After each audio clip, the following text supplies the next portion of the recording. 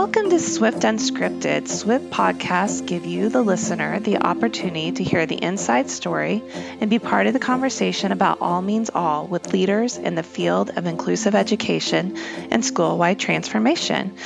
We are recording a remote podcast. I'm here at the University of Kansas, and I am recording a podcast on the topic of Swift technical assistant practices at Atkinson Elementary School in Portland, Oregon.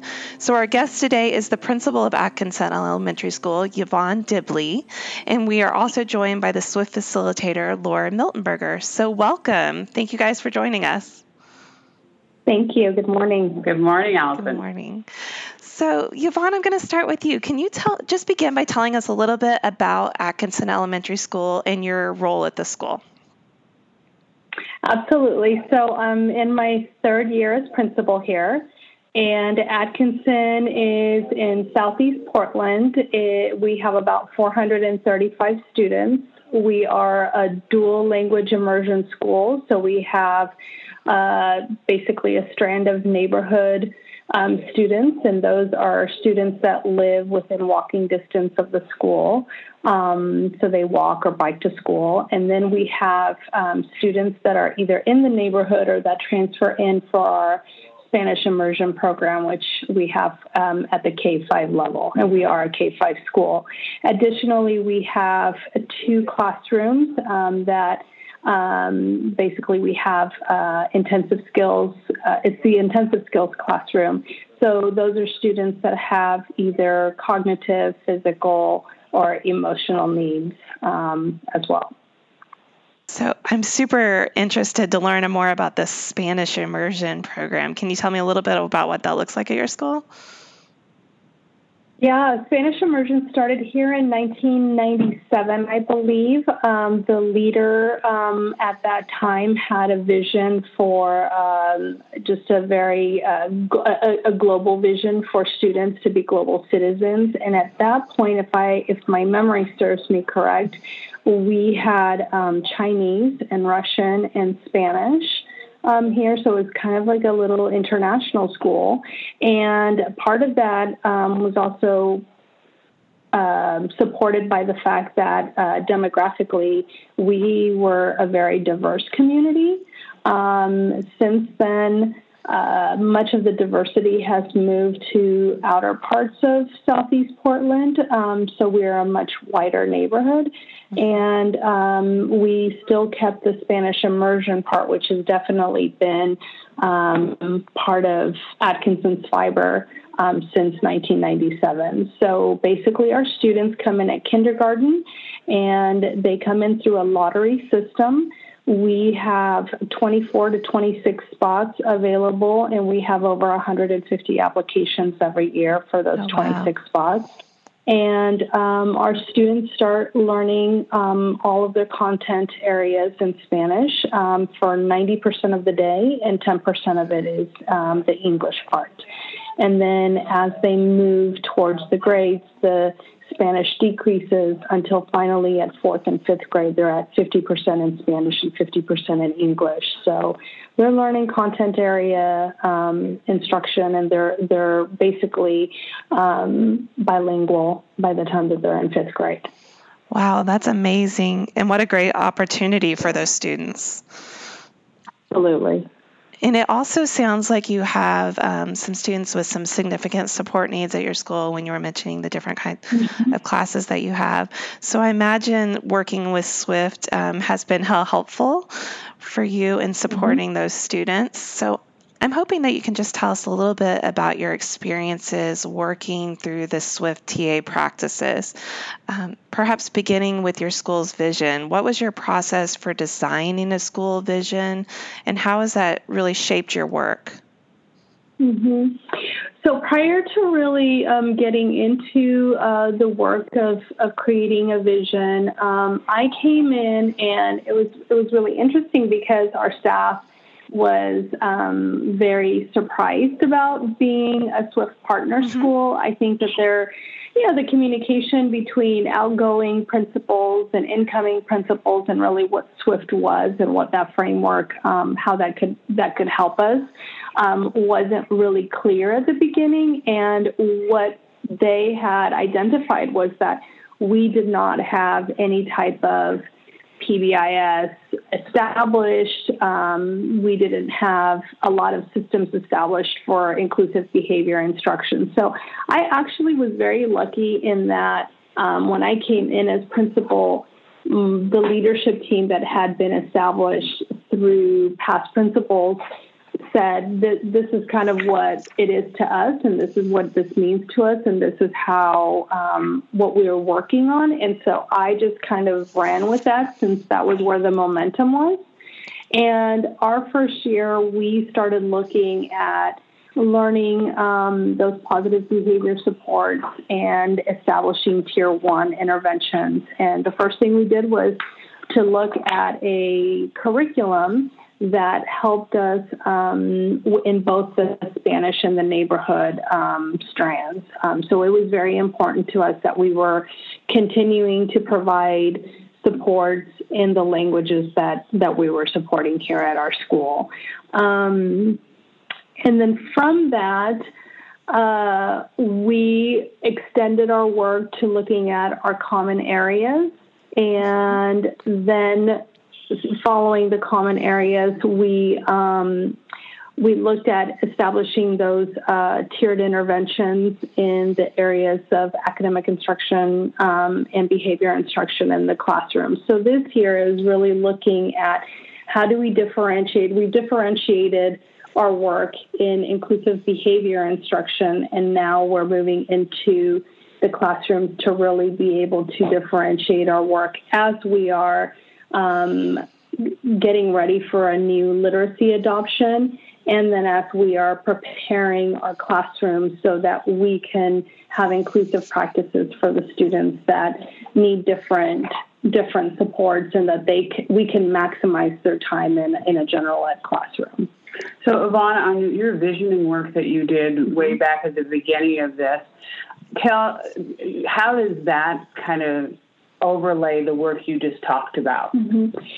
So the visioning work that we did, there was a mission statement that had been created, but like many mission statements, it's a paragraph that is it has a lot of really great visionary, images, but that didn't really mean that much to us. And so my second year, I actually took the opportunity to bring everybody together. We led through some Dream School activities.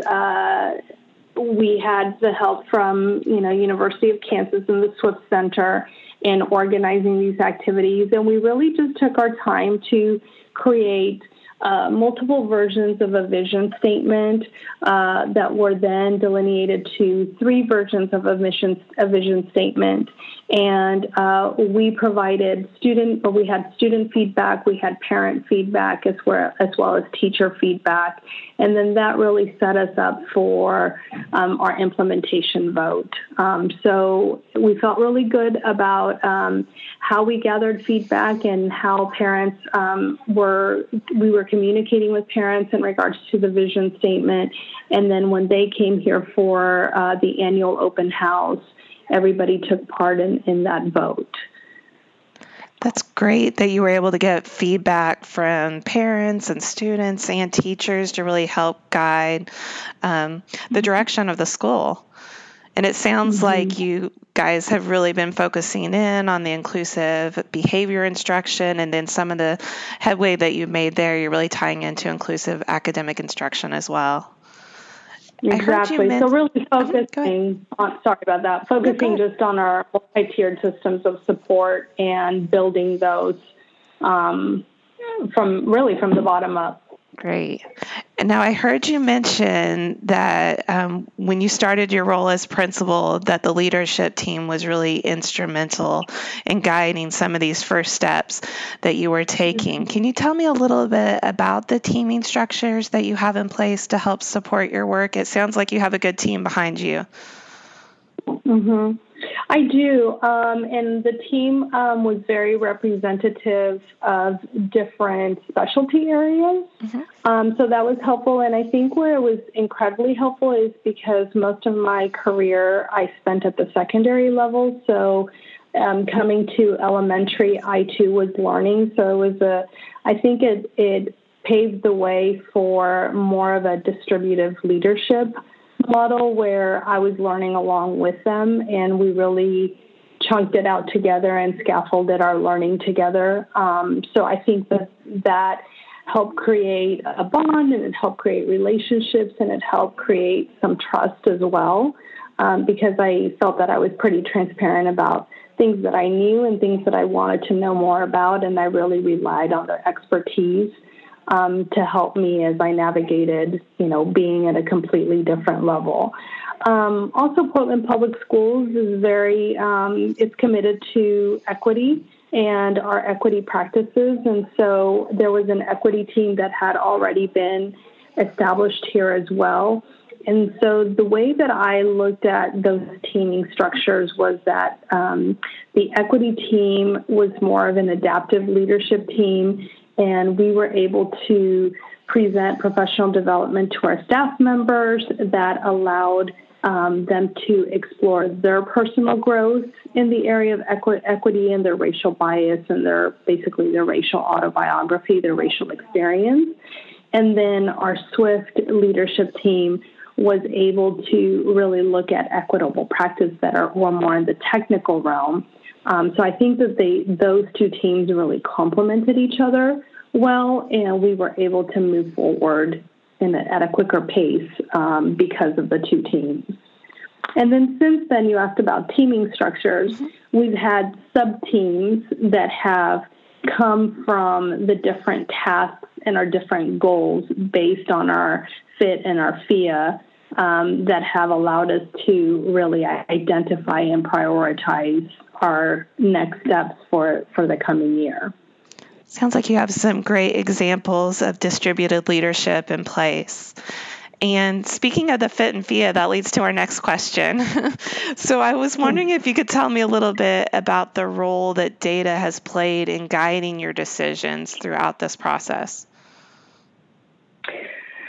So Laura and I work on our data snapshots, and so we gather all of our information, and then with the leadership team, we go through our screening process. So we have academic screeners for reading in both Spanish and English. So we use Dibblee for the English side, and we use EDEL for the Spanish side. We also use a behavior screener. That was something that came really from this framework and from our work. So we utilize the behavior screener to help inform our practice in regards to classroom management planning and supporting students with specific interventions in our classrooms to make sure that we're keeping students in classrooms more so than we are keeping them out of classrooms.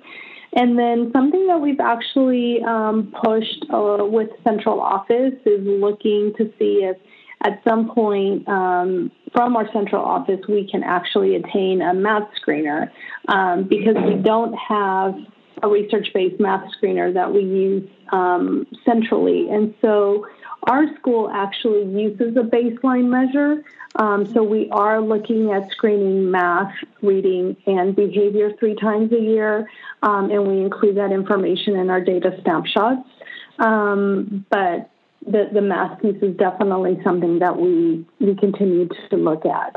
And then with that, we take the data and we have set aside professional development days where our staff looks at data, and the data is situational based on things that we're working on. So if we're working on reading, then we're going to look at the reading data. We're going to disaggregate it by race and look at who is at benchmark, who isn't at benchmark, and we create our reading groups. By looking at that data, We've used the screening data to inform our practice, as I said earlier, with our classroom management plans. And we're actually looking at our baseline math data as well to inform what kind of math groups we need to establish and what kind of supports and interventions we need to have in math, because that's definitely one of our weaker areas. And then you guys also continue to progress monitor and have exit and enter criteria as well, right, Ivonne? You want to talk a little bit about how that folds in?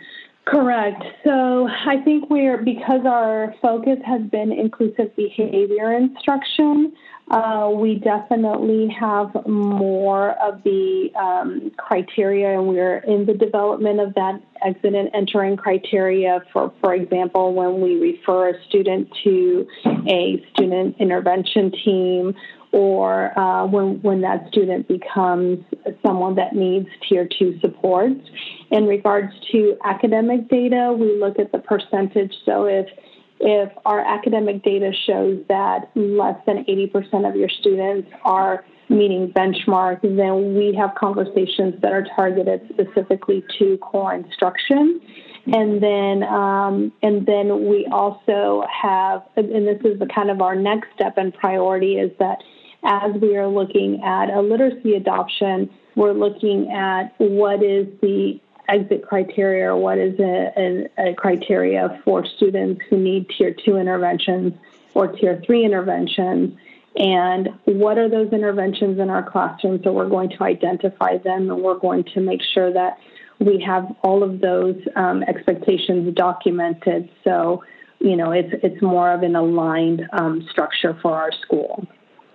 Great. And so, Ivonne, go ahead. Go ahead. I'm sorry. I just know that where she was going there, Allison, was with their priority and practice planning, I've identified that they need to create an instructional guideline handbook that puts all these practices that Ivonne has been talking about into one place, so that they have a common place where folks can go, and a common tool that they can use as support. Ivonne, was that what you were getting at a little bit there? Yes, I was. Laura, it's as though you're reading my mind and knowing what I was going to ask next. So I was just going to say that clearly you guys are using data to inform your practices, your screening, your progress monitoring data, and I love that you're using data to guide your professional development. That's exactly what we're looking for. So it's very helpful for our listeners to have those examples. And so I was going to ask next about specific priorities. You've mentioned several different priorities that you guys have been working on throughout the course of your time working with SWIFT, but I was wondering if you give me some specific examples of how you've planned and addressed for some of those priorities. And Laura, that's a great example with creating the handbook. Are there others, like specific examples that you can just kind of walk through? This is what the process looked like. This we identified as a priority, and this is what we did. These were the steps we took. Ivonne, what about talking about last spring when you identified that you needed to align classroom behavior expectations and using that PBIS model, and how you did that as an exit with your teachers around that setting, and then that whole process that led into back to school, and then what you just did here in January? So one of the things that we were experiencing a while back was we had a particular grade level that had 6 or 7 students that really needed some pretty heavy-duty supports. And part of the conversations that came from that was the idea that teachers wanted and needed more information on trauma-informed care. And so at that point, we had our contact from the Oregon Department of Education and Laura that came in and had a professional development session with our staff members about trauma-informed care. And what that unraveled for us, and where this priority basically landed, was that there was a recognition that maybe some of our classes had some visual clutter, that instead of helping students and being an intervention or a reference for students, it was actually a hindrance. And so when I was working with Laura, we took the PBIS handbook and we really just focused in on expectations, routines, and settings. And so as everybody was leaving for the year, And this was something that during our priority and practice planning, we went ahead and said, okay, this is how we're going to end the year, and these are where our next steps will be in regards to creating those interventions and inclusive behavior instruction in our classrooms. And so at the end of the year, as everybody was finishing up for the year, they were giving a guideline that showed best practice, and it showed resources of the research that backed up that best practice, that explained why, for example, settings was so important. And so it was really supporting the professional development that they had. So they had a reason. They knew why it was important. They left the year clearing out their classroom. So I had a 17-year veteran that actually cleaned out her classroom. There were several staff members that were in there helping her declutter the classroom, and it was really great because at the end of the year, she just felt so wonderful to know that, she had a different space. And then coming in, we actually had quite a bit of turnover from staff members having different opportunities at district level. So I had a third new staff. So I basically just started my year with, this is how we ended, and this is how we're beginning. So as you are coming in and organizing your space, here's some guidelines. Laura and our staff member from the Oregon Department of Education also gave professional development at the beginning of the year, once again establishing why it was important to have these practices in place. And so we looked and talked about the settings, our routines, and our expectations, which once again just fell right in with all our common language. And then I utilized those guidelines that I provided for them as a walkthrough tool. And so at the beginning of the year, I walked through every single classroom, and I gave them tips of, these are the things that I'm seeing. This is clearly marked. These pieces aren't clearly marked. You need to establish these.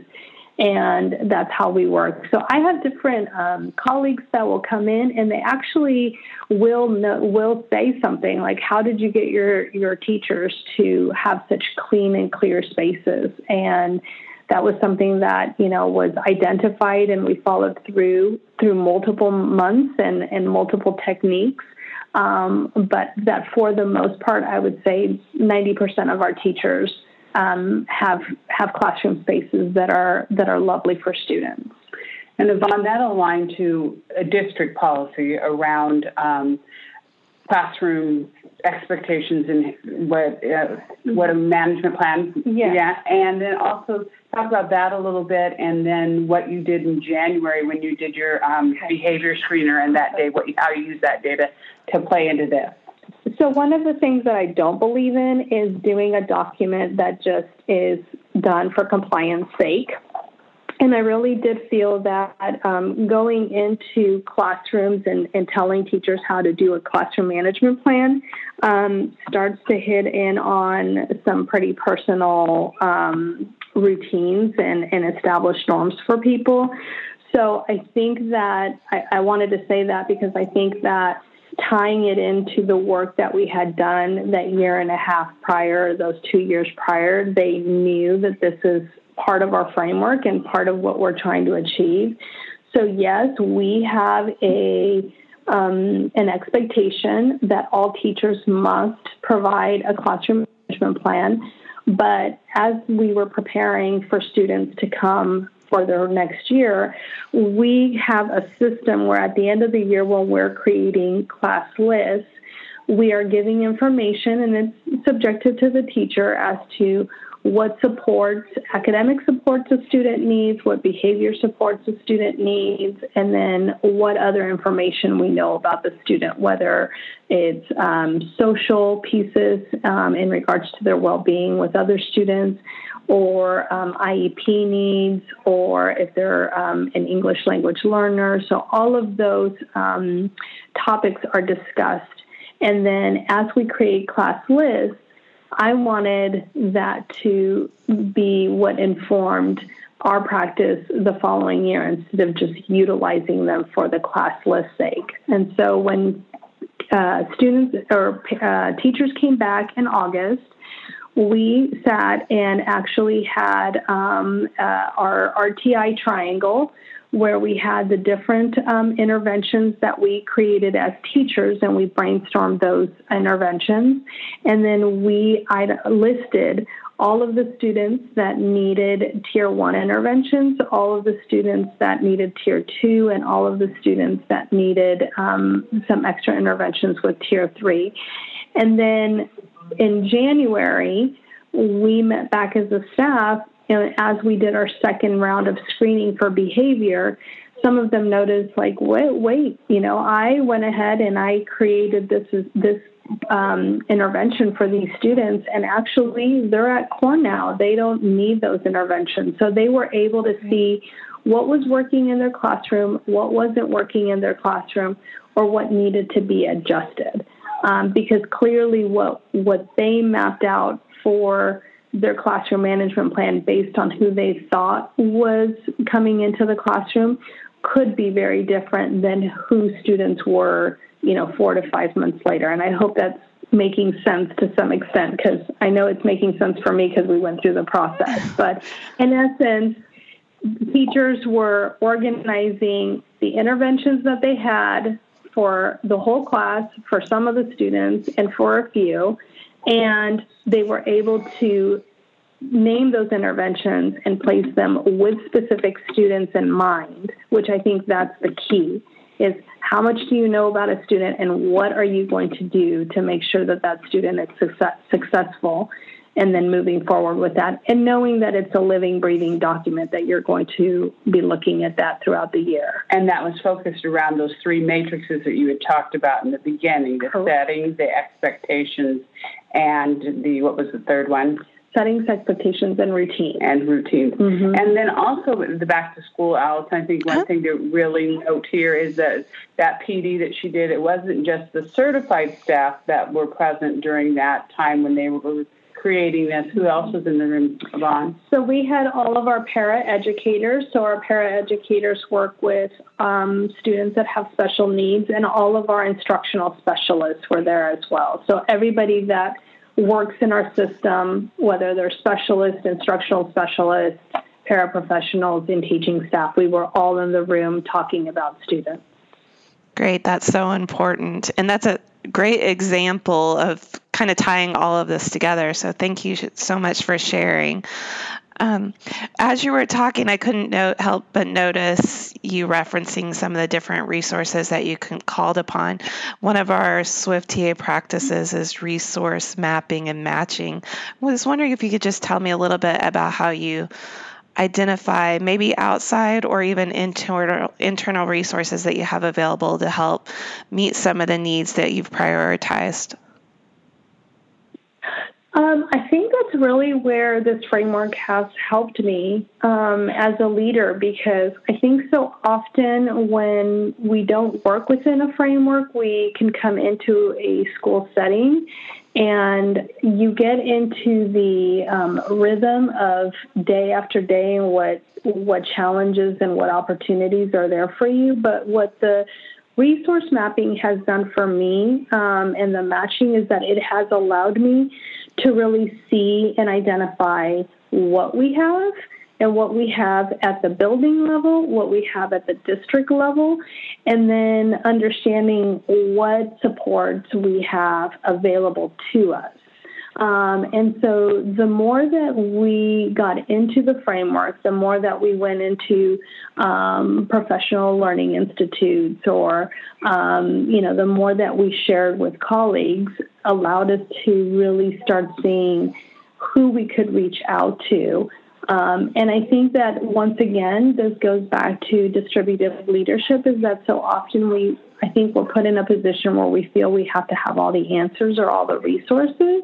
Mm-hmm. And that has been what has been so instrumental in my movement to Atkinson, is that I really feel like I have a team of cheerleaders behind me where I can call and I mean, I can just be brainstorming ideas, and Laura will say, "Oh, I have a great article for you in regards to that," or "I have this great support person that you can contact." And so it's almost like the tentacles just extend to so many different areas that you wouldn't have available to you. And that is all. Much of it is situational, based on what is happening and what new priorities are coming out from the practices and the data collection that you have. And some of it is actually being proactive about where you want to go to next, and not being reactive to a situation, but really saying, I want to plan this thoroughly. What do you have out there that will allow me to be more successful? Great. And I wasn't wanting to put you on the spot, but I was going to ask you about the role the facilitator played in this process, with Laura sitting right there, and you beat me to it by calling her a resource and a cheerleader. So, absolutely. Laura, you're saved. Oh, good. So just as we're finishing up here, can you tell me a little bit about some of the outcomes you've experienced as a result of this work? And I'm going to brag on you a little bit, because Laura already told me that in some of these areas that you prioritize, it's really evident in your FIT scores, your fidelity scores, that you can see just by looking at that data, the priorities that you've picked and really focused on, that data, those graphs just are shooting up. But in your own words, can you tell me a little bit about what you think the outcomes or the results of this work have been? Mm-hmm. Well, I think, that it's easy to see the data pieces when you're looking at graphs. And when I presented at the PLI in DC last year, it was titled, basically starting from zero, right? Where our literal score was 0% in inclusive behavior instruction, and seeing the growth of that, that's evident in what we do. But I would like to share what I think happens anecdotally. And what I have seen is that I have a team of teachers, whether they're on the leadership team or not, that believe in the work, and that because we are constantly looking at data, and because we are sharing and being transparent about the growth that we're doing, the priorities that we're setting, and the tasks that we set out to do, that everybody kind of feels ownership in that, and it's not a we versus they or us, or it's not a top-down decision. It's something that everybody really gets on board with. And I think that the idea of school pride and the idea of having individuals know that they're a part of a bigger picture and that they're making a difference, I think has been really instrumental in the work that is here at Atkinson. And then when you couple that with looking at bar graphs that show growth, that's a huge motivator, because then you're actually taking that data and it confirms the good feelings that you have in your heart about the work that you're doing for kids. And I think that's probably the best way to kind of finish up this podcast. I think that's a great summary of just that the work that you're doing results in teachers really believing in it and believing that they're making a difference that we know then influences student outcomes as well. So I'd like to thank you both so much for joining us. Laura and Ivonne, is there anything you'd like to add for our listeners before we sign off? It's just quite impressive, like Ivonne said, that shared leadership and shared understanding that her entire staff have, that continue the equity-based inclusion work that they're doing moving forward to achieve high outcomes for kids. It's just obvious when you walk into the doors of Atkinson. Thank you, Laura. And I would just say, believe in the work. Know that, it's such an amazing opportunity to be able to have this job, to come here for kids and to do right by kids each and every day. We can't change the system all at once. But I mean, little by little, we can definitely make a difference. And that's kind of how I like to think about that. That's great. It sounds like an amazing school. Hopefully I'll get to visit sometime. But thank you both so much for your time and for sharing with us. Just to close out, if you want to know more about Swift implementation, please just go to swiftschools.org. You can click on the TA playbook to learn more about some of these practices, or the Swift shelf to access some of our resources.